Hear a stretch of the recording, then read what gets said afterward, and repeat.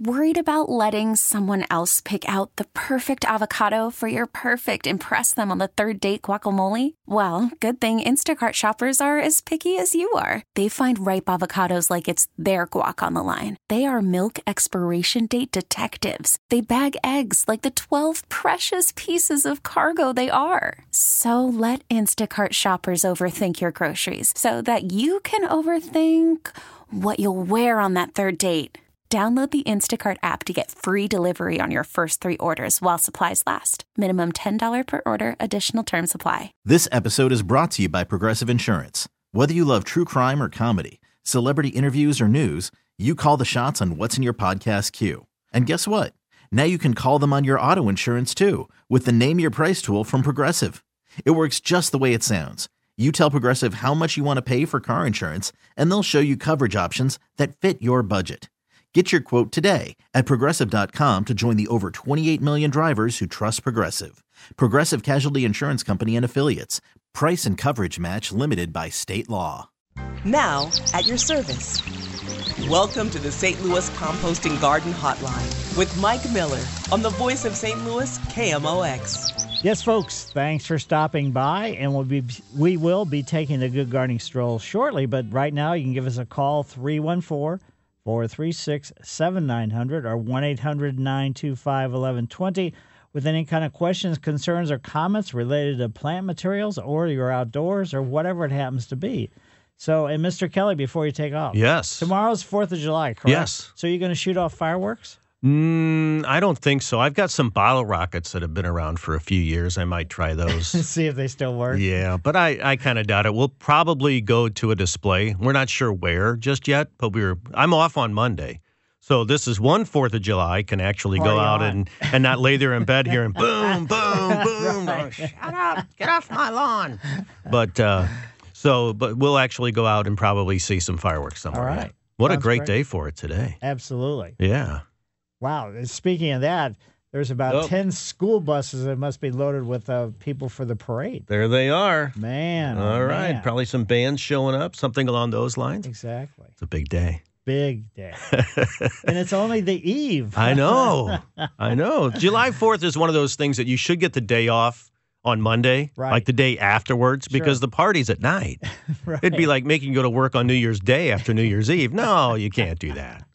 So it's a good thing that Monday's the holiday. Absolutely. Yep. All right. And it is a holiday, not today, but very close. This is Saturday morning, and we get together and have a discussion about your yards, your landscape, your specialty garden space, your house plants, potting mixes, improving your soil. Should you be worried about pruning this time of year? Should you be worried about what kind of pruning you're doing, whether you're doing shearing or just selectively taking some twigs out or whatever it happens to be? And what are those bugs that kind of look like a shield? I think they call them stink bugs. Oh, no, not stink bugs. And the information I'll share with you, and hopefully will help you orchestrate the best option for you. But the final judgment of the action you're going to take is going to be on your shoulders. And by the way, this is your show, and I certainly appreciate you having me on your show. And wherever you happen to be listening. So another very important player is Alex. He's producing. He runs the board, answers the phone. So if you do happen to call in, all he needs is your first name and where you're calling from. I've been hosting the Garden Hotline, and by the way, I'm Mike Miller, since 1994. And I do landscape consultations, which I call a walk and talk. If you'd like for me to come to your home and do a walk and talk evaluation, consultation, whatever you want to call it, you can go to my website, MikeMillerDesigns.com, and on the homepage, there's my email address and phone number where I can be reached. Well, let's get moving. The Stroll is brought to you by St. Louis Composting, 636-861-3344. I left a little early because I didn't know what it was going to be exactly like. So I pulled off 55 on Walnut Street and went past the old cathedral and found a place to park. Although I parked illegally, where I parked, it said you had to have a special permit to park there. But I figured since it's so early, who's going to come around and see if I got my special permit? But anyways, very near Ballpark Village, and that place was absolutely a buzz. And that was at 7th and Walnut. There's so many golf carts and people getting into the golf carts, scooters all over the place waiting to be rented. And then, of course, there was a huge amount of unloading and unloading of everything possible. And a nice thing, too, along there, there's some Boston ivy, which covers some fencing. And then behind the fencing, that's a restaurant, and you can see some white birch trees up over the top of it. Locust trees are the street trees along there. Oh, no, Market Street is closed. But it was really nice to look east from 7th and see the old courthouse and the arch. And the way the sun and everything was so bright, it was just the classic look. Other directions, as you turned around, was so many different kinds of architecture of high-rises and things along that line. Along the City Park, which is along Market Street, marching bands were already getting themselves set up and, trying to get things coordinated because it was still early. It was like probably around 6:30. And as Brian said, the parade doesn't start till 10. But there was lots of people down there getting their places reserved along the route so nobody could get in front of them or anything else. And some visitors were getting, as I said before, their space along the barrier fences. News trucks were all over the place, cameras, staff, and they appeared ready to go as well. Birds were chirping and saying, "What is going on?" And they didn't realize it was July 3rd. All office buildings basically had fencing and barriers to keep you from getting up close to the office building. So you're kind of squeezed onto the public sidewalks and everything else. There are plenty of Johnny on the spots and hand washing stations as well. And all of a sudden I see there's a big truck there. More scooters were being dropped off. So I'm curious, when you're in a big crowd and you're going to try to ride a scooter through a big crowd, that could be a little bit dangerous, it seems like. Some new or more orange cones being placed. The echo effect went beyond Clark, westward to Tucker, and blinking stoplights, temporary stop signs. Parking around Soldiers Memorial is restricted. So, it's coming that far away from where the parade actually starts. I'm not exactly sure what the starting point is. People's clothes, banners, flags, markers, all singing red, white, and blues. It is the 4th of July weekend, and party on, everybody. Just be careful and, don't get too wild, don't get too crazy, whether you're riding a scooter or anything else that you choose to do. So Mike Miller, KMOX Garden Hotline, back after these messages. This is the St. Louis Composting Garden Hotline with Mike Miller on the voice of St. Louis, KMOX. 314-436-7900 or 1-800-925-1120. If you have any kind of questions, comments, or concerns, the phone lines are open. So please give us a call if you like. And in your own landscape right now, keep an eye out if you do have roses for any kind of damage to your rose foliage. And I'm not just talking about rose rosette. That's where they start, the roses. It's an internal disease, and it causes the roses to do some really strange growth, kind of a purplish, reddish stems coming up with just a huge amount of thorns on them.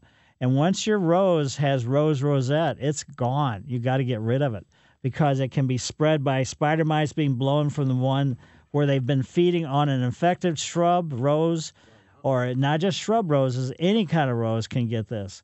And then it can blow onto one that's unaffected, but then as soon as it starts feeding, this is a spider mite, then it basically goes and injects this problem into the new rose that it just was blown to by the wind, and then you got real trouble and real problems. So that's something. Keep fertilizing your annuals every 2 weeks, and I've been pretty loyal about doing that. I've been a little disappointed with some of the annuals that I've gotten this year. I tried a few that I hadn't tried before, which I do every year, but I have some dahlias. They're the annual dahlias. I don't have the tuberous type dahlias, but they're just, they're kind of boring, and it takes them forever to come back from, even if I deadhead them and everything else. So anyway, enough of that. Let's head over to David's yard. Hi, David. How are you? Hey, happy Saturday. Same to you. Hey, I probably get the prize for your millionth question about zoysia. But I got a patch in my front lawn that seems gotten to be pretty big where it's not growing well. When I looked on the Missouri Botanical Garden website, they have a photo that almost exactly matches it, and they said that photo was of the billbug infestment. Yes, and I mean that's conduce. That's one of the major problems with the zoysia. People don't understand that the grubs and many other things, they can be in the soil, but they don't impact the zoysia like the billbugs. So you're going to have to. Go ahead. I've applied some lawn insecticide, but I can't tell if it's doing anything. Is there a specific one that would help rid me of these things? No, really not. And I mean, it's not. It's what's going to happen is if you get them killed finally, and what you will with the insecticide, recovery is a long, involved process. So the areas that have been impacted by these things, you might have to think about getting some zoysia sod or some zoysia plugs, or take plugs out of your existing lawn that wasn't hit by these bugs, and reestablishing it in the spot, because it's going to take forever if you let it try to migrate back and make it so it looks, let's say, bright or green or good. Yeah, I was afraid of that. So how do I know these bugs won't keep migrating further and further out into the lawn? Well, hopefully you just didn't put it, right, in the spot. You should probably go out about 2 or 3 feet beyond the border that's where the damage is obvious. And then they're not going to be beyond that too much, because if they were, they would start doing some damage and it would be showing up in these other spots. Gotcha. So I should probably spray some more, you think? It says I can do it every 2 weeks. Yeah, I wouldn't have any problem doing that at all, for sure. And if you want to take a look at it, if you have a magnifying glass or something, just get down on your hands and knees, and the area where it transitions from adequate or good-looking zoysia to the horrible-looking stuff, right at that zone, just kind of scratch a little bit. And, I mean, these are really small bugs, so it's not something that you're going to be able to see if you don't like. I mean, you can see them without a magnifying glass, but it's still going to be a little bit rougher. Yeah, so they're like tinier than ticks? Yes. Okay. All right. Well, it seems like that's what I've got, so I'll keep working at it. And you're right, I'll probably have to get some sod in here. Right. And also, the rest of your zoysia, are you fertilizing? Yeah, I mean, it looks great where this, except for this spot, and another spot in the backyard looks like it might be getting the same kind of thing. Yeah.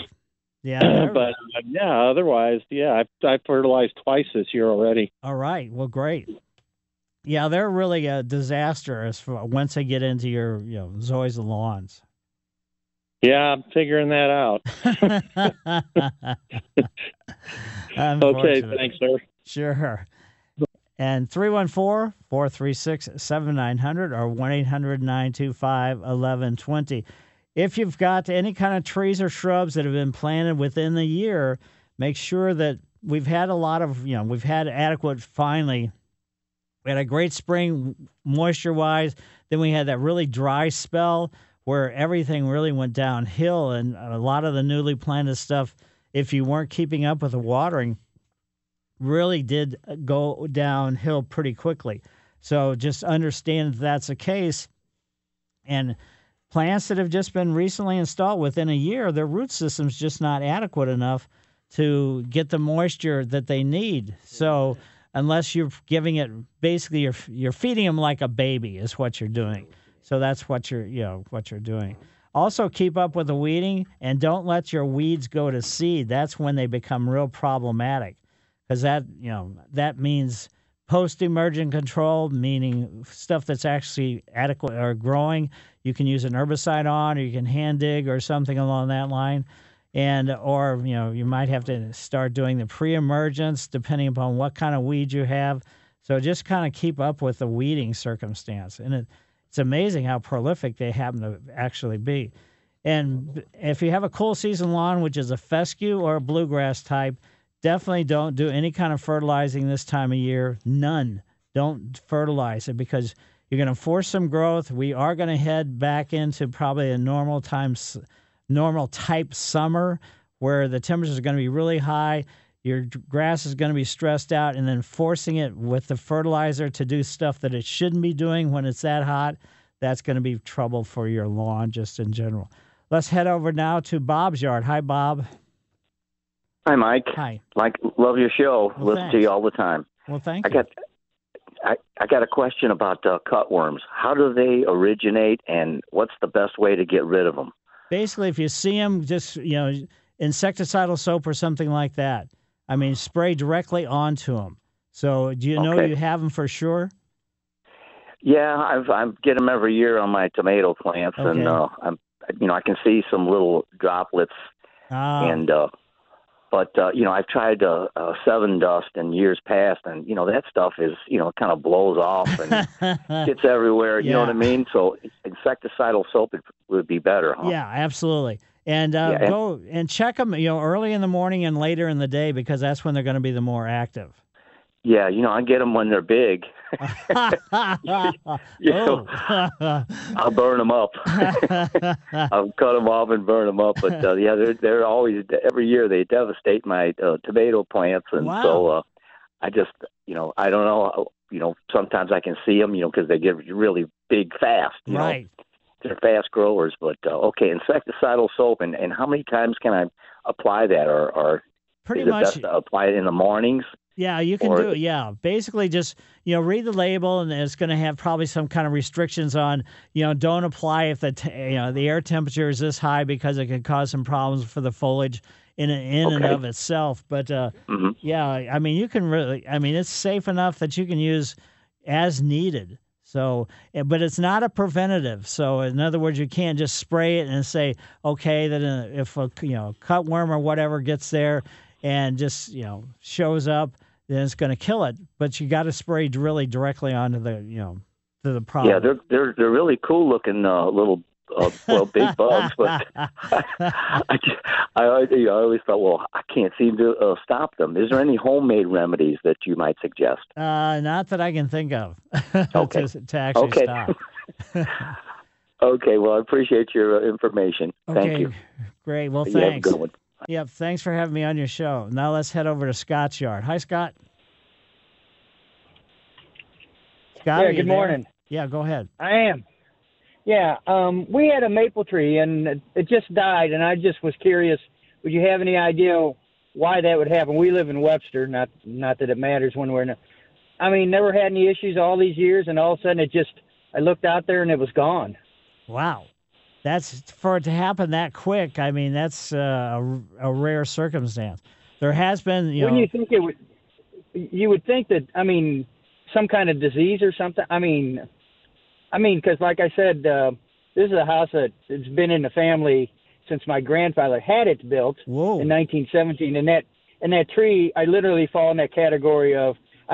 We grew up just blocks from my grandmother, and as far as I know, that tree's it's been there. I'm in my 60s, and all of a sudden I looked out and it's gone. This spring. So I was just curious. Would you have any? What would be your educated guess? Well, for for a tree, regardless of the age or anything else, to die that quickly, it has it was probably weakened. Maybe you just weren't conscious of it. And then it just kind of, with the weather and everything else, just kind of pushed it over the edge. But this spring, there was a disease called anthracnose, and that was affecting a lot of the trees early on. Now, many of the trees, if they were healthy and younger, they recovered from it. But initially, it was making some of the trees look scary because you'd look up into the tree and there was hardly any leaves on them. And the sycamores And that was the case. Yeah, there's nothing there. So what we're banking on, what with all the wind damage that, came through St. Louis, what is it? Guys, you lose track. It's been a couple of weeks now. One of the suggestions that I was talking with somebody was like, yeah, I would, if you can, I'd wait till winter when tree cutters are going to need work, and then you get a better deal on cutting it down. Yeah, it's going to be expensive for sure, and especially and if it's dead wood, hopefully it's not going to be something that if we do have another windstorm or something that's going to knock some of the branches down, it would do some damage to your patio or to your home or to cars or whatever it happens to be. Right. It happens to be along the front sidewalk, and I'm not a good judge at height, but standard maple tree, I don't know, 60 feet, is that? Probably not 60 feet. I don't know exactly. Yeah, probably where 30 it is, plus, but they're not quite as big as some of the other trees.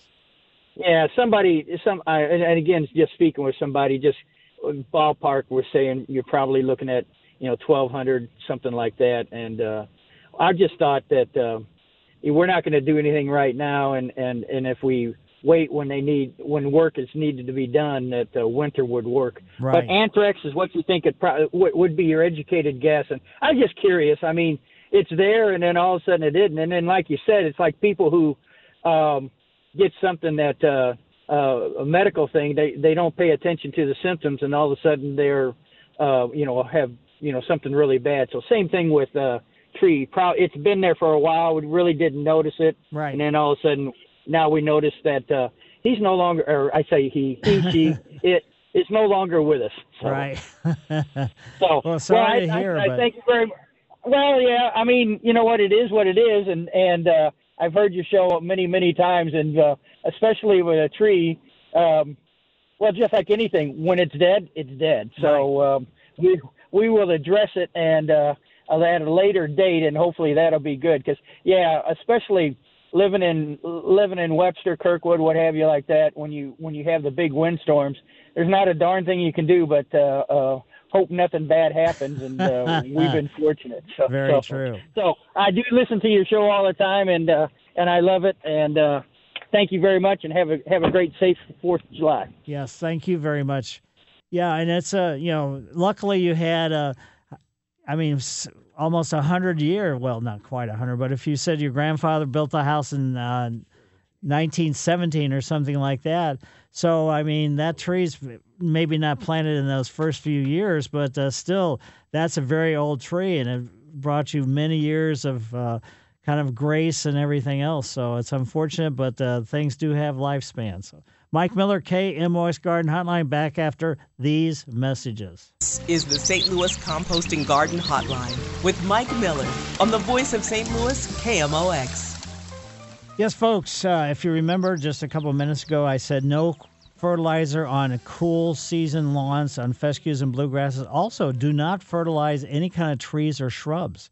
This is not the time of year to be doing that, because the problem is not necessarily something that's going to happen immediately, but when the nutrients and everything are absorbed, basically what it's going to do potentially is cause some growth, and that growth is going to be coming out as the winter time is coming. And then you got some major damage as a result of that. So no fertilizer after the 4th of July on trees or shrubs at all. Let's go over to Sharon's house. Hi, Sharon. Good morning, Mike. How are you today? Very good. Good. I need your opinion on how to get rid of the Japanese beetles. I've been reading that the bags are not the best solution. Do you agree with that? Well, I mean, there's nothing that's going to be universal. So, I mean, there's no problem having the bags, but going after them individually, I mean, that's a good way to do it. So, I mean, there's anything you can do to get rid of them. So, do you already have a bunch of them? You know what? I emptied my bag one time, and I put the second bag out at the beginning of this week, and there are not many in there this time. So I think I'm getting a grip on them. But I've also read, too, and I don't know that this is true, that they, like I would attract them all from the neighborhood. Does that sound right? Well, it can, because, I mean, it does, let's say, entice them to come and get into the bag. But I don't know that if somebody that has a Japanese beetle in their yard and it's 2 houses away, that's going to go, ooh, I smell it, and fly to your house because of that. Those kind of things are just, ugh. Yeah, they're bad. I'm so glad I caught them whenever I did, but they are pretty nasty, and I hate whenever they get on my plants. So, yes, okay, well, I hope you have a great, Okay, well, have a great weekend and happy belated birthday. Well, thank you. Thank you very much. And now let's go over to Steve's yard. Hi, Steve. Hi there, Mike. Hi. I got a question about mixing chemicals. I bought some stuff last year or this spring to spray on my annual bluegrass to stop it from growing. And it said to mix it 3 ounces to a gallon of water for an acre. And then it said for a yard, after you get the 3 ounces in a gallon, take 3 ounces out of that gallon and then put into a gallon sprayer. Now, I don't know if you are following me on this, but does that work on all kinds of chemicals like that? Well, every chemical is going to have a certain amount that, when it's mixed, is going to have coverage on a certain amount of space. So each, that's why you have to read the labels, because all of them are different. So some, yes. Well, they said that the 3 ounces that I put into the sprayer would cover 1,000 square feet. That's probably true. And so if you had something that says 2 ounces to an acre, you put 2 ounces in a gallon jug, and then you take 2 ounces out of that gallon and put into your gallon sprayer. I guess you could, and then that would cover 1,000 square feet. Right. 1,000 square feet isn't, is a lot, but it's not a huge amount in relationship to the way these chemicals are put together. So This is exactly right. That's why I keep encouraging everybody to not assume anything at all and read the label and follow what the label says. Because these chemical companies have spent a lot of time and energy before the product was even available to be sold with these testings. Okay, now I'm reading on one here. It says 1.1 ounces to 1,000 square feet. Now, if a guy would put 2 ounces on there, that could do damage, I guess, huh? Well, it could, but as long as you don't get extravagant, how are you going to find 1.1 ounce? So as long as you just don't put it, let's say 5 times the amount or something like that, because many times people will assume that if this amount works, then 5 times that amount is going to work, and that's not necessarily the case. A lot of times it causes way more trouble than it does good. Well, what it is, it's either they call it brown patch or zoysia patch. Okay. That's what I've got, and that's the chemical that I bought is supposed to take care of that. Right. But again, it's going to or something. It could take a couple years to finally eradicate the whole circumstance. So it's not something that necessarily is going to happen in one growing season. Okay. Well, I just wanted to check on that mixture. Okay. On that. Thank you very much. Sure, and I'm proud that congratulations to you to follow that closely and really do it the way they say to, because the majority of people don't, and that's where a lot of times we create more problems than we do good when we're trying to get rid of a problem that's already there. Yeah, that's right. Thank you, Mike. Have a nice holiday. You do the very same thing. And let's see, should we go ahead and let's go ahead. Tom from Florissant, how are you today? Hey, Mike, how are you, sir? Very good. Hey, I have two big, I guess they're oak trees in my backyard, and we've never seen this till this year. There's like a fungus growing on the branches. They're left the size of golf balls, and they're all prickly and stuff. I just wonder if you might know what that is. Yeah, it's actually something called a gall, Gall. And it's a result of there's a wasp that's not the classic type wasp that lives in the oak trees, and the female lays her eggs into the little twig branches. And what it does is that bloated growth that you're seeing, that actually occurs when the eggs start hatching, and it's a protective mechanism for those wasp larvae. Okay. Yeah, my wife somebody had told her something about wasps, but we weren't sure what they were talking about. So, they're dangerous. They're about, maybe 2 to 3 pounds each. Whoa. So Yeah. They just didn't occur this year if they're that big.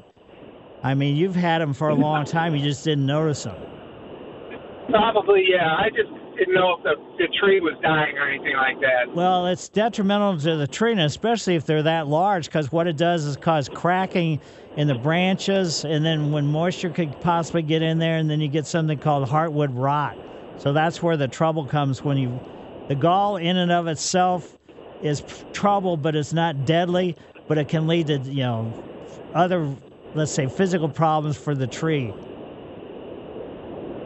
Okay. Well, I appreciate that. I was wondering what it was, and I mean, when they hit our porch, you can hear them hit. Good thing we have a gazebo, or we'd probably have a lot of bumps on our head. That's true. Very true. You have a good holiday, Mike. Yes, you do the very same thing. Yeah, the galls, I mean, they're pretty common. And the interesting thing is there's two major types of oaks. One's a white oak and one's a red oak. And consequently, the red oak group, which is the pin oaks, the red oaks, and others, they are the ones that get this problem with the galls, with this wasp living there. And the wasp, if they grow up let's say they're born in a tree, they generally stay in that tree or in trees that are very close by. So it's not like they migrate in great distances. And then consequently, the white oak group doesn't seem to get this gall problem at all. So these wasps don't like the white oak for some reason versus the red oak.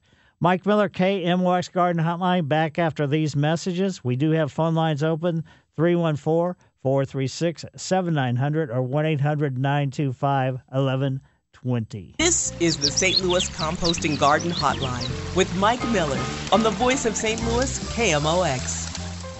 We're heading over to Dave's yard. Dave, how are you today? I'm great, Mike. Thanks for taking my call. Sure. Long-time listener, first-time caller. I heard about the galls. I've got these two beautiful pin oaks in my front yard that are just inundated with these galls. Ooh. Can I fix them, or basically what you can do is you can have tree services come out. They can do an injection system, which will help some. But the galls that are there are there. They're not, there's nothing you can do about that. What you're going to be trying to do is to prevent them from getting more numerous than what they are now. Every day. And also what's making the leaves come down in small branches? Well, sometimes sometimes that's squirrels. They're up there. They don't, they got to be constantly chewing. But look at the twigs as they've fallen on the ground. And if, let's say, the cut on the twig where it's been, let's say, dismantled from its mother tree branch or whatever, is at a 45-degree angle, then that's generally going to be a squirrel that's doing that. So I got two problems then. Right, exactly. So the squirrels do it, just to chew because they need to chew. But also, they're starting to get ready. They're smart enough to start. If they're a new squirrel, baby squirrel that's just now realizing, I got to build a house for wintertime and that kind of stuff. So they're doing it for potentially two different reasons. One, just to chew because they have to. And second is to make something so they can have protection during the wintertime. So the tree's like 70 years old. What's the longevity of a pin oak? You're getting, pretty much near the end of it. Wow. So they're not looking very healthy. Plus, I got squirrels and these big galls. No. And they're beautiful trees. I hate to lose them, but how much longer you think can I keep something like that? Well, they can go. There can be some that last for much longer than that, and there could be some that didn't even last as long as this. So it's a real tough. It's individual setting, individual tree, blah blah blah. There's no way to really know. And it's kind of a lot in my neighborhood. I'm seeing a lot of trees like this. Right. Exactly. So can't get rid of the squirrels, can you? Well, I have people that's, they have professional services come out and they trap them, and then the trappers take them and release them in parks, which I don't know if that's the best thing to do. But there's not too much else you can do. Okay. I appreciate your time. Sure, my pleasure. Thank you. Yep. And I don't think we should try to squeeze in another call. So Cheryl, Harold, Anna, and Jerry will have to wait till after the news to talk to you about it. But again, I'm going to reemphasize the fact that, anything that's been recently planted tree-wise or shrub-wise, make sure that it doesn't go through any drought stress. And if you are growing chrysanthemums, you're trying to make them nice and thick and bushy, this is the time of year where you do your final pinch so you can have a more compact growth and not elongated branches. And it will increase the number of blooms that you're going to get as well. So That's on the mums. If you want a next generation of annual flowers, it's a good time to plant zinnias, cosmos, alyssum, pansy flowers. I don't know about growing, but cleome or marigolds as well. Get them in the ground, and they'll be blooming a little bit later than some of the ones that are, have been growing up to this point. So anyway, all kinds of stuff going on in the outdoors. There's no getting around it, and it's very nice. Perfect day to get out there and just absolutely enjoy. So spend some time. It is the eve of 4th of July. So if you want to come down for the parade does start at 10 o'clock. And so get down here. Parking on the street is going to be very minimal, so you plan on parking in garages and things along that line. Mike Miller, KMOX Garden Hotline. I will see you after the news.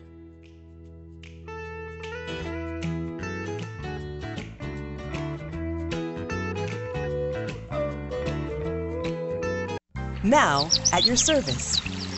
Welcome to the St. Louis Composting Garden Hotline with Mike Miller on the voice of St. Louis, KMOX. Yes, folks, it is the Garden Hotline tip of the trial hour, and I'll be giving it shortly. But right now, you can give us a call at 314-436-7900 or 1-800-925-1120 with your ideas, questions, concerns, or comments. And Mr. Kelly, thanks for sharing the pictures of the hummingbirds. Yes. And you're at the feeders. That was really neat. Busy. Yes. Busy. Right, on the way north. So it's not like they're just going to hang around. This is just a stop. Well, they do for a while. They got here on We Went Blues Day. Oh. June 12th, of course. You know that. Right. That's when most of them got here. And since then, it's been crazy. And now they are emptying the feeders every day. Have to feed them every day. You got to fill them up. And boy, you can stand right next to them, and they will just buzz all around you. That's great. We were sitting there, and there's like they just fly right next to you. Like, ooh, that was close. And she was like, yeah, that was close.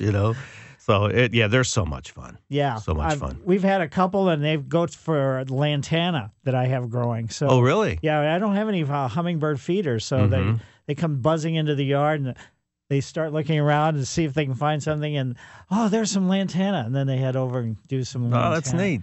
But related to the birds, I feed my birds as far as seed goes onto the sidewalk. And the other night I got up and to kind of stretch and everything else. I forget what time it was, but I looked out the window to towards the sidewalk, and I saw a possum. Oh no! Eating bird seed. Oh, I didn't know possums ate bird seed. I didn't know exactly what they ate. Yeah. But it was really kind of surprising because we have some in the neighborhood. They live in, I guess, in the stormwater, intakes. But it was real surprising. And then a couple hours later, I got back up again to just kind of stretch, and he was still out there. Really? Yeah. So I don't know if he ate the whole time or she ate. But sure, he just wasn't playing possum.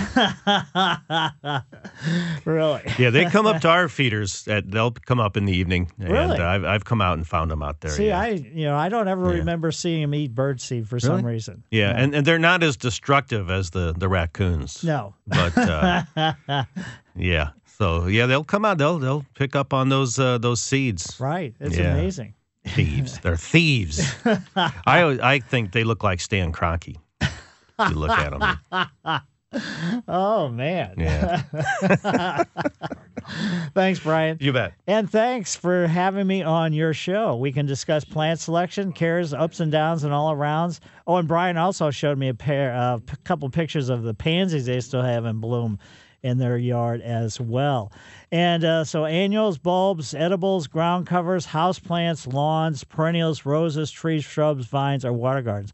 I'll share my thoughts, but again, please remember my answers, comments, and opinions is not the only garden path to take, but strictly offered for you to consider. Alex is producing, so he's across the big board. He answers the phone. If you do call, he just needs your first name and where you're calling from. I do landscape consulting, and I call it a walk and talk. If you'd like for me to come to your home, you can go to my website, www.mikemillerdesigns.com. On the homepage, that's my email address and phone number are listed. So I come over to your home and share 40-plus years of professional experience as well as just common sense sometimes. And It can work on helping you with some of the design scenarios, plants, care, maintenance, and everything else. Tip of the Trowel is a special recognition for individual, group, or situation that's made an impression on me. It's brought to you by St. Louis Composting, 636-861-3344. Tip of the Trowel goes out to whoever, and I'm sure it was multiple people, that is coordinating this parade today. I mean, it's just amazing. As I did the Good Gardening Stroll down there, on the, let's say, the east side of the route, and how many things were just being done at that one time, and just this whole thing just seems it's gonna be unbelievable. It's a 2-hour parade, and it's going to be probably totally fantastic. We can see all kinds of people heading in that direction, in cars, walking, and everything else, heading up towards Union Station, because that's where the parade is going to end. And so anyway, Tip of the Trowel goes out to everybody that helped coordinate the parade on this 4th of July Eve. So Mike Miller, KMOX Garden Hotline. Why don't we take a couple calls before we take a break? Let's head over to Cheryl's yard. Hi, Cheryl. Hello, Mike. How are you? Very good. Good. Hey, I have a big white hydrangea in my backyard. It's probably 12 to 15 years old, and it's I need to cut it back or divide it or something, because it's now flowing over my stone wall there and into the yard. And I don't know how to go about doing that or when to do that. Is it in bloom right now? Yes, it's finishing up right now. Right. So basically what you want to do is just next year, or probably in the fall, I don't know exactly what you want to do as far as, reducing the size if you want to go all the way around.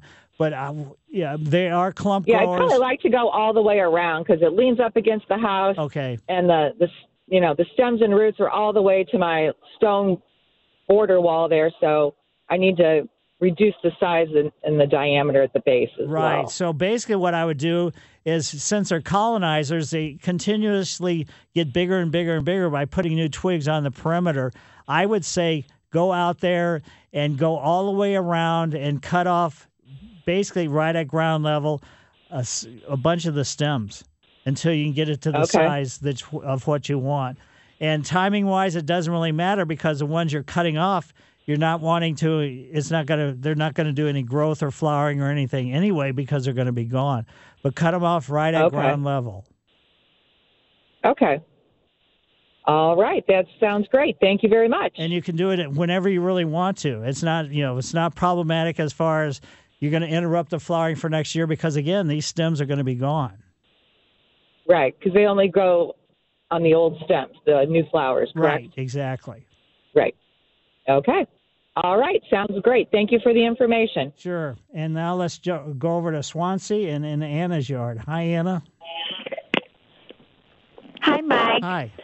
Mike, this is so ridiculous because I should know about these things, but I've got some wine and roses bushes that I always have. These were about 5 years old. But after they quit blooming, I was supposed to cut that back, wasn't I? It's a little, you're talking about shrub-type roses, correct? Yes. It's the bush is called, wine and roses. It's Weigela. I guess it's, all I usually know it is by wine and roses. It blooms in the springtime. And then the flowers fall off, and then I think I'm supposed to cut it back about 3 inches. Does Weigela sound right? That could be the case with any type of rose. It's only going to bloom for one time a year. So basically, you're growing it. You are going to get those flowers once, but for the most part, you're growing it for the leaves. So just realize that. Yeah, I understand that, but I mean, they're getting pretty big. If I would cut it back a little bit, would that prevent flowers from coming back next year? Yeah.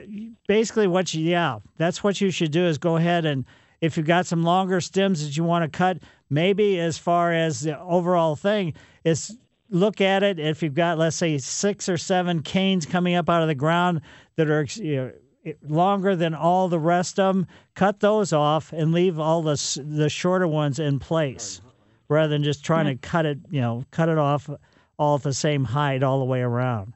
So just remove some of the longer, older canes. Oh, okay. And I have another question about I don't know whether it's a decorative cherry tree or a decorative peach tree. I forgot. After I put it, it's a tree where the leaves hang low. After they flower also, and then it's pretty. But the leaves Anna, we're having a real hard time understanding you. So could you give us a call back a little bit later if you could? How about this? Okay, I don't know. That's much better because you were really raspy. Oh, I had my whatever. What do you call it? Anyway. I'm just talking out of the phone now. This is I think it's a decorative. It's either a decorative cherry or a decorative peach tree. Okay. I think it's a cherry though, where the leaves the leaves hang down low. They droop over. It could be a weeping cherry, yes. Okay. When can I cut those off? Basically, any of the branches, you can cut them off. All you're going to do is reduce the amount of flowering for the next year. And, don't do it going into the heat of the summertime. Wait till we're coming out of summer sometime in, let's say, September, October. Oh, September, October. Okay. I got you. I'm so sorry that I had my speaker thing on. I guess it didn't sound very well at your end. Yeah, no. But anyway, happy 4th of July. Well, thank you. Thanks, Anna. Mike Miller, KMOX Garden Hotline, back after these messages. This is the St. Louis Composting Garden Hotline with Mike Miller on the voice of St. Louis, KMOX. Yes, back to the phones we go, and we're headed over to Jerry's yard. Hi, Jerry. Hi, Mike. How are you? Very good. Mike, I have some golden creeping sedum that I bought. It'll be 2 years ago this fall, and it has spread nicely. But in the last month, a problem has developed. If I have a clump of it, in the middle of the clump, the sedum has gotten so large it is folding over to the edges, and I, in essence, have kind of got like bare spots there. They're not bare, but all I have are brown stems. Can I trim that back? Yeah, you can. Okay. Will the browns, the top half of these stems are green with the leaves and so on, the bottom half are brown. Will those brown stems regenerate growth? Right, exactly. That's what you're going to do. And the part that you're cutting off, if you want to, I have some types of sedum too. And basically what I do is when I have a circumstance like that, the top that I've cut off, which looks good and everything else, I just dig a small hole and just plant it in another location. Oh wow, that'd be great. Yeah. Okay. Does it make any difference if the stuff is starting to flower now if I cut this stuff off? Basically, you're going to kind of interrupt the flowering because the top that you're cutting off is, and it will probably go ahead and flower. But if you want to wait until afterwards, you can do that. And with sedums, I'm only suggesting doing it with a sedum because it's so tough. Normally, you wouldn't want to do it going into, let's say, the worst part of summertime. But since this plant is tough, you can do it. If you want to wait until, let's say, mid to late August and just do it at that time and live with it as it is right now for the next 2 months, you could do that as well. Oh, that's great. Mike, thank you so much for your help. I do appreciate it. Sure, my pleasure. Okay, have a good day. Yep, you too. And now let's head over to Bernice's yard. Hi, Bernice. Hi, Mike. Hi. I've got a question about Foster hollies. I've planted some to make a barrier screen, and there's some of them are like 12 foot tall now, and I'd like to cut off the tops, hopefully to stimulate them getting thicker. Would now be a good time to do it? No. 2 foot off? No, don't do it going into, summertime for broadleaf evergreens is the worst time to do any kind of pruning at all. Because the branches that are remaining are going to get sunburnt and the foliage can fall off. And I will tell you, Foster holly are never thick. So regardless of what you do to them, you're probably not going to see a whole lot of dramatic change to, let's say, the fullness of the overall plant.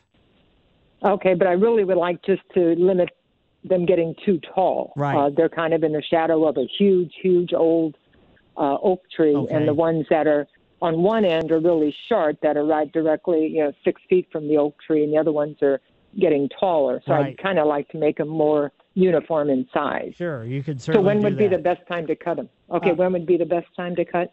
Basically, the ideal time would be coming out of wintertime, but you could do it going into wintertime. So sometime, let's say in September, October, you could do it then, or you could wait until do it sometime around Valentine's Day. Okay. Well, same time I cut down the decorative grasses. Right, Valentine's exactly. Day. Yes. Okay. Well, thank you very much for this show and your advice, and have a happy 4th of July. Well, same to you. Thank you. And let's go over to Jan's yard. Hi, Jan. Hi, Mike. Thanks for taking my call. I have 3 smaller hydrangeas. I think Bobo was the name of the variety, and we planted them in 2018, and probably shouldn't have put them where they were because our yard is generally wet, and this is a fairly wet location. So for the past 3 years, though, they've come back. But this year, the one in probably the wettest location, and they're right next to each other, the one in the middle had about half of it dying back. And they usually green up pretty late anyway. Right. So I waited a while just to see how much would come back. And the 2 on either side now, they're about 30 inches in height and width, and they're flowering, they're doing well. But the one in the middle, I had to cut about half of it off because it was dead, and it does have some green growth, but it's not wonderful. And I'm afraid that maybe next year, this could be its last year. So I'm wondering, would it be terrible, since I have a feeling I have nothing to lose at this point, to try to just dig it up and to elevate it a little bit? And how would I go, if it was a good idea, how would I go about doing that? Well, you could do it, but it's not to do it to go into summertime is not going to be the best thing to do. So, okay, I would say don't. Just don't, and maybe try it in the fall. Right, exactly. And then when you dig it up, since it's fairly close to the other 2, I would put some potting mix in with some of the regular soil, or should I put gravel down under there, do you think? Probably I would get maybe some good topsoil, combination mix and mix it in with the existing soil. Don't do potting mix or something along that line. Don't do potting mix. Okay. Right. So try to do like a topsoil with compost. Right, exactly. Would St. Louis Compost have the right thing if I told them what I was trying to do? Yeah, exactly. Okay. And you could probably, all you'll need is probably a bag, so you're not going to have to get a big bunch of it. Okay, and you don't think I need to put any rock down there or anything? No, that's not going to help. Okay. All right. Okay. One other quick question. Do you have an opinion of drip irrigation systems? Well, it depends upon what you're using them for. Well, like in the planting beds around your home, your foundation planting. They're a little bit too iffy for me. I think if you have a greenhouse or if you're trying to grow specific type things, like let's say vegetables, tomatoes, and something along that line, yes. But for foundation plantings, regular type trees and shrubs, I don't think they're adequate. Yeah, I agree. And plus, there is the iffiness, as you say, and we found out after we have one that maybe it's just easier to water and kind of do what you think in terms of watering. So, exactly. Anyway. Right. Okay. Well, thank you so much. Happy 4th, Mike. Well, same to you. It. Yeah, the drip irrigation systems are our weather's just too inconsistent. And you never know, like we've had 3 different sort of major changes in the weather as far as the amount of moisture and stuff this year. And the drip irrigation system to try to keep up with that, no, I just don't think it can do it. Mike Miller, KMOX Garden Hotline, back after these messages. This is the St. Louis Composting Garden Hotline with Mike Miller on the voice of St. Louis, KMOX. Yes, folks, we're headed over to Andrew's yard. Hi, Andrew. Andrew, are you there? Hello? Yes, go ahead. You're speaking to me? Yes. Okay. Are you speaking in a speaker? Use your phone. No, I'm speaking on a regular phone, wall phone. Go ahead. You're not able to hear me very well? Well, it's very staticky. Oh, I wonder why. Because I'm on the, what do you call it? The top of the wall. Well, just go ahead and answer. On the wall. Okay. First, I want to say that I was surprised when you say that you're going to be 72 this month. Yes. Actually, last month. Oh, you were 72 last month. Yes. Yeah, I always thought you was all these years. I always thought you was in your 50s. Ha ha ha ha! 50s, so 20 years ago. That surprised me to learn that you're 72. Okay, to my question. My sister has clover growing in her backyard, and she would like to know how to get rid of it. What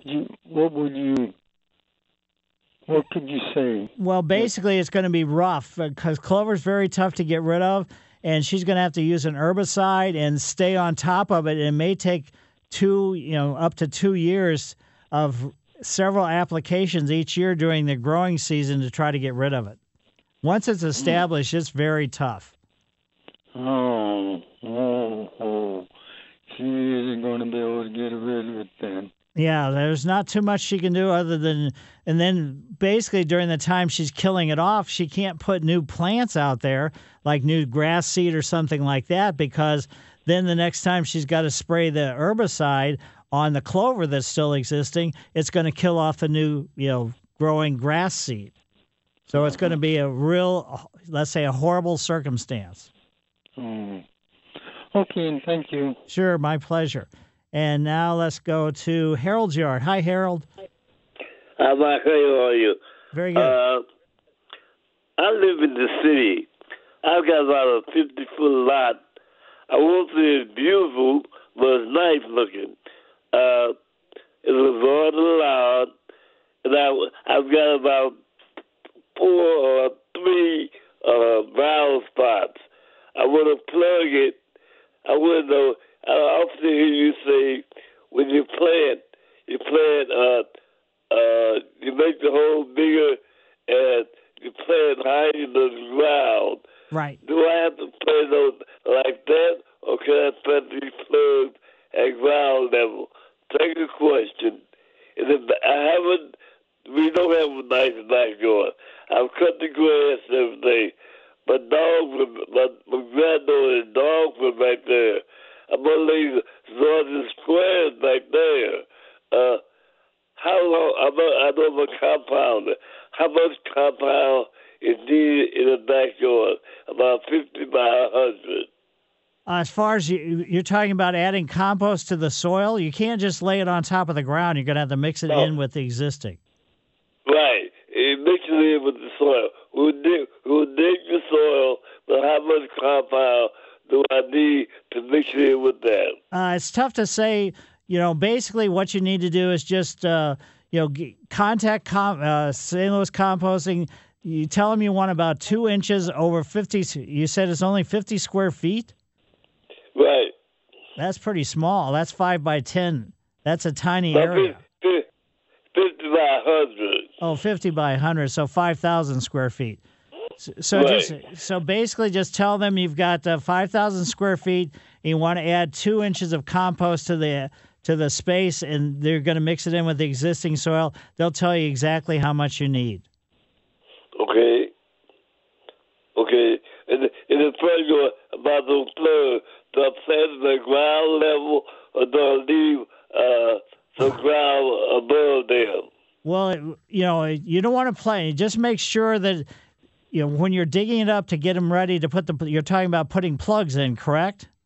Right. Yeah. So you don't want to make them, you want to make sure that they don't sink and get lower than the rest of the grass that's around them. So yes, you can plant them right at grade. Just make sure that you've worked the soil up well enough and that even if initially they might be a little bit higher than the surrounding sod or grass, but ultimately they're going to sink to be right at the same level. Okay. Thanks a lot, Mike. Sure, my pleasure.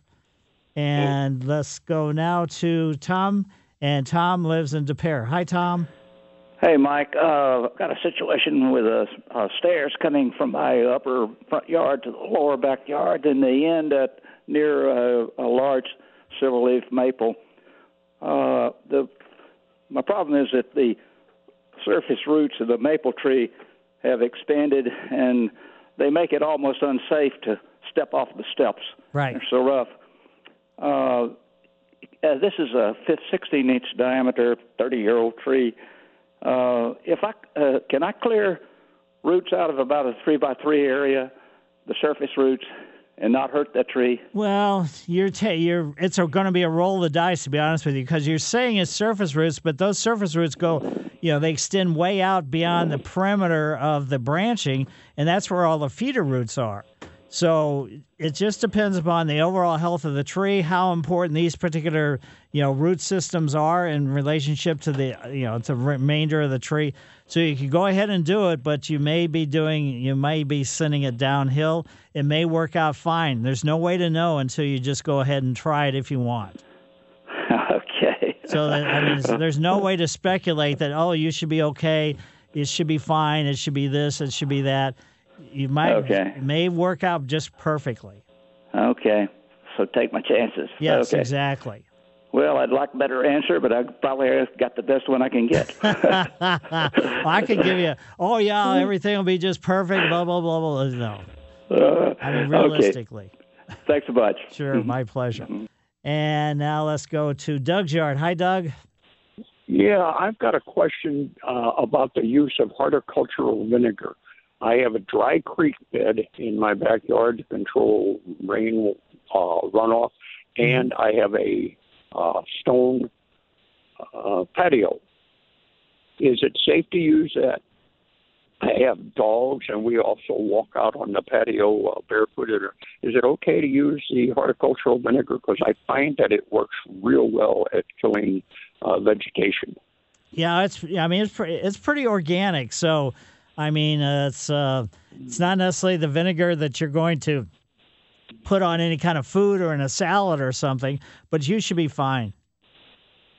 It won't hurt the dog or anything, no. As long as you let it dry before you walk out on it. Right, exactly. Like okay, I find it really works well, and it's not harmful to the environment, is what I like about it. Right, it's horticultural vinegar, 35% acid, so that is safe to use around humans after it dries and everything. Yeah, you should be fine. The only thing, let's say, if you've just applied it and you had a cut on the bottom of your foot and you're walking around barefoot, it might sting a little bit, but that's about all you can, think that might be the worst thing possible.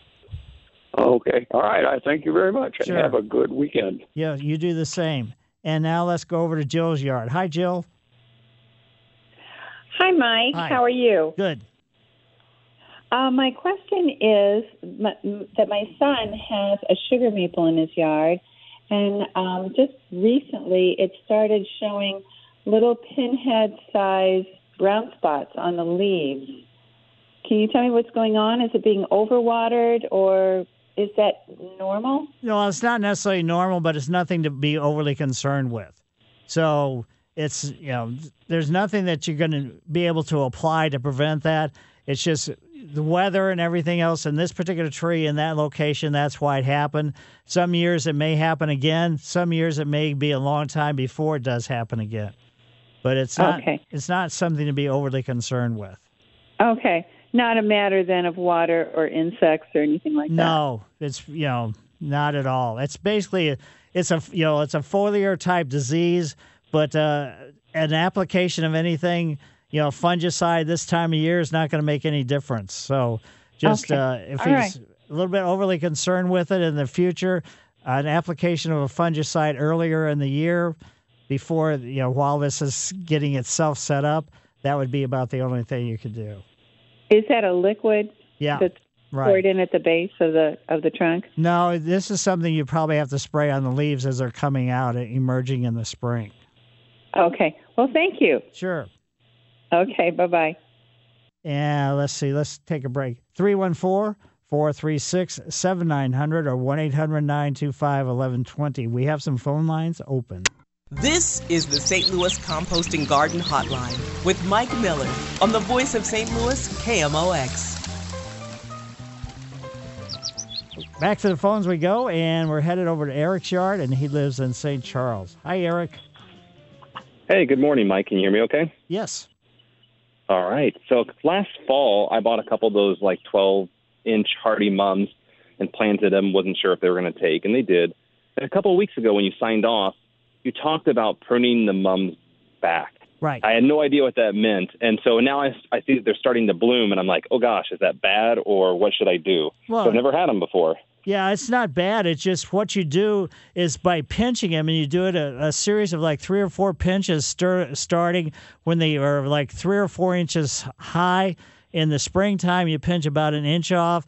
Then you wait for another couple of weeks, and you do it again and again, with the final pinching being around the 4th of July. What that does is make sure that you're going to have bloom in the fall, because that's what we think about mums. Mums historically are sunflowers. They really want to bloom in the summertime. By the pinching, we force them to bloom later on. Oh, okay. So it's doing exactly what it would do if I left it alone. And right. So exactly. If I maybe cut a little bit off now, even though it's starting to bloom, I still may get some fall bloomage. Nah, if they're already starting to bloom, then the whole, let's say, chemistry of the plant is headed in that direction. And so pinching it off, you're just going to eliminate potentially flower buds that might be there. Gotcha. So probably just let it go and then do better next year. Exactly. Okay. And then hens and chicks. I bought some in planters this year. Do you take them in or leave them out all year? It depends upon the variety. For the most part, hen and chicks, they're not really hardy. But some of them are. It just, you have to look, hopefully you kept a tag. You can look at specifically what variety that you have and just go online and see if it is a hardy variety. Or if you got it from a garden center and you know where that was, just call them and say, I've bought the hen and chicks from you. Is this a hardy variety? For the most part, okay, they can take it, but, it just depends. Okay. So probably just find a place with a decent amount of sunlight, and they'll do okay in the inside then over the fall? Exactly. All right. Well, perfect. Thank you so much. Sure, and use a potting mix for cactus. So really well drained potting mix, and watch out about overwatering. Okay. All right. Thank you. Sure. And now let's go over to Don's yard. Hi, Don. Good morning, Mike. Can you hear me? Yes. I have a problem with bagworms on my arborvitaes. I lost two to three of them a couple of years ago because I wasn't aware of the nature of what was killing them. And I was told that there is a spray or something or a solution that you can put on the arborvitaes, and I like to know what I could use and what time of year to use them, because I see now where they beginning to form on a few of them right now. They're very small, and I'm pinching them back. Right. So, trying to pick them off, and it's quite a job trying to pull them all back, and I got about 9 of them, and so I come to you for help. Yeah, basically you got the spray only kills them when they're recent hatchings, so that's going to be earlier in the spring. You're just going to have to watch them and watch, individual bags, because those are full of eggs, that go through the wintertime, and then when they hatch, they come out of the bag. Then the insecticide will work. Just to spray anything on them now would do nothing. So pulling them off, what you're doing, and that's the best thing you can possibly do. I see. So I'm almost going to have to watch them next spring, right? So start watching them probably mid to late April or mid to late March, and just watch them on a regular basis, almost daily, and then you'll see them because they look like little bitty individual bagworms that are crawling along the branches. That's when you can kill them, when they're that age.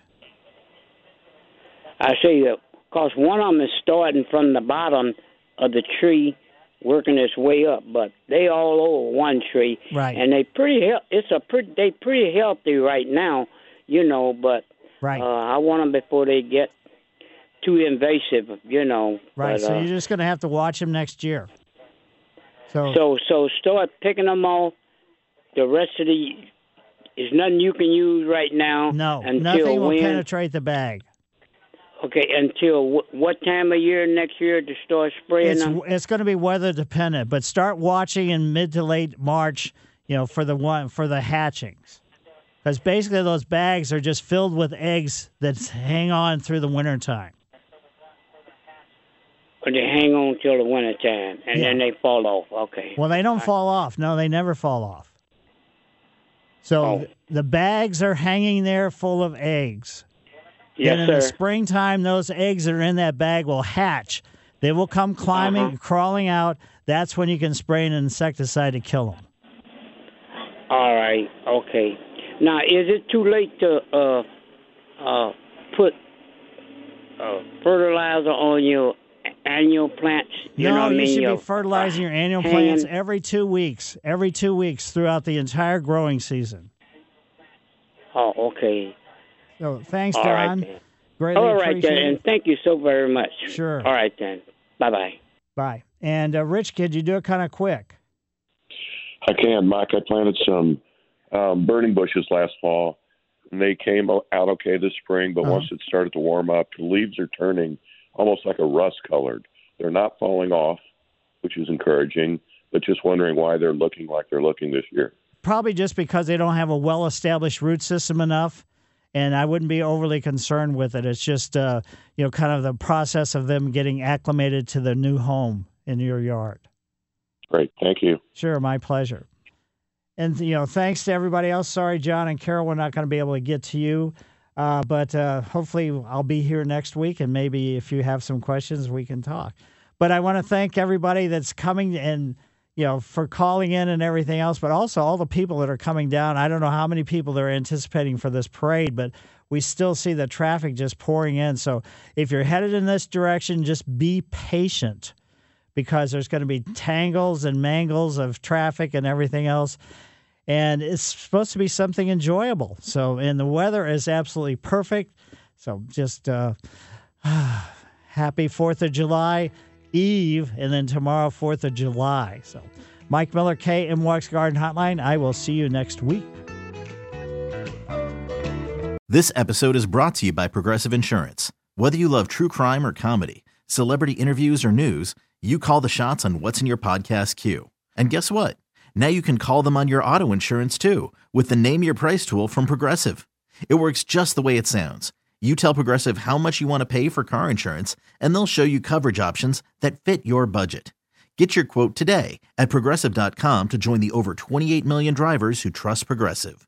Progressive Casualty Insurance Company and Affiliates. Price and coverage match limited by state law. We really need new phones. T-Mobile will cover the cost of 4 amazing new iPhone 15s, and each line is only $25 a month. New iPhone 15s? It's better over here. Only at T-Mobile, get 4 iPhone 15s on us and 4 lines for $25 per line per month with eligible trade-in when you switch. Minimum of 4 lines for $25 per line per month with autopay discount using debit or bank account. $5 more per line without autopay, plus taxes and fees. Phone fee at 24 monthly bill credits for well-qualified customers. Contact us before canceling account to continue bill credits or credit stop and balance on required finance agreement due. $35 per line connection charge applies. See T-Mobile.com.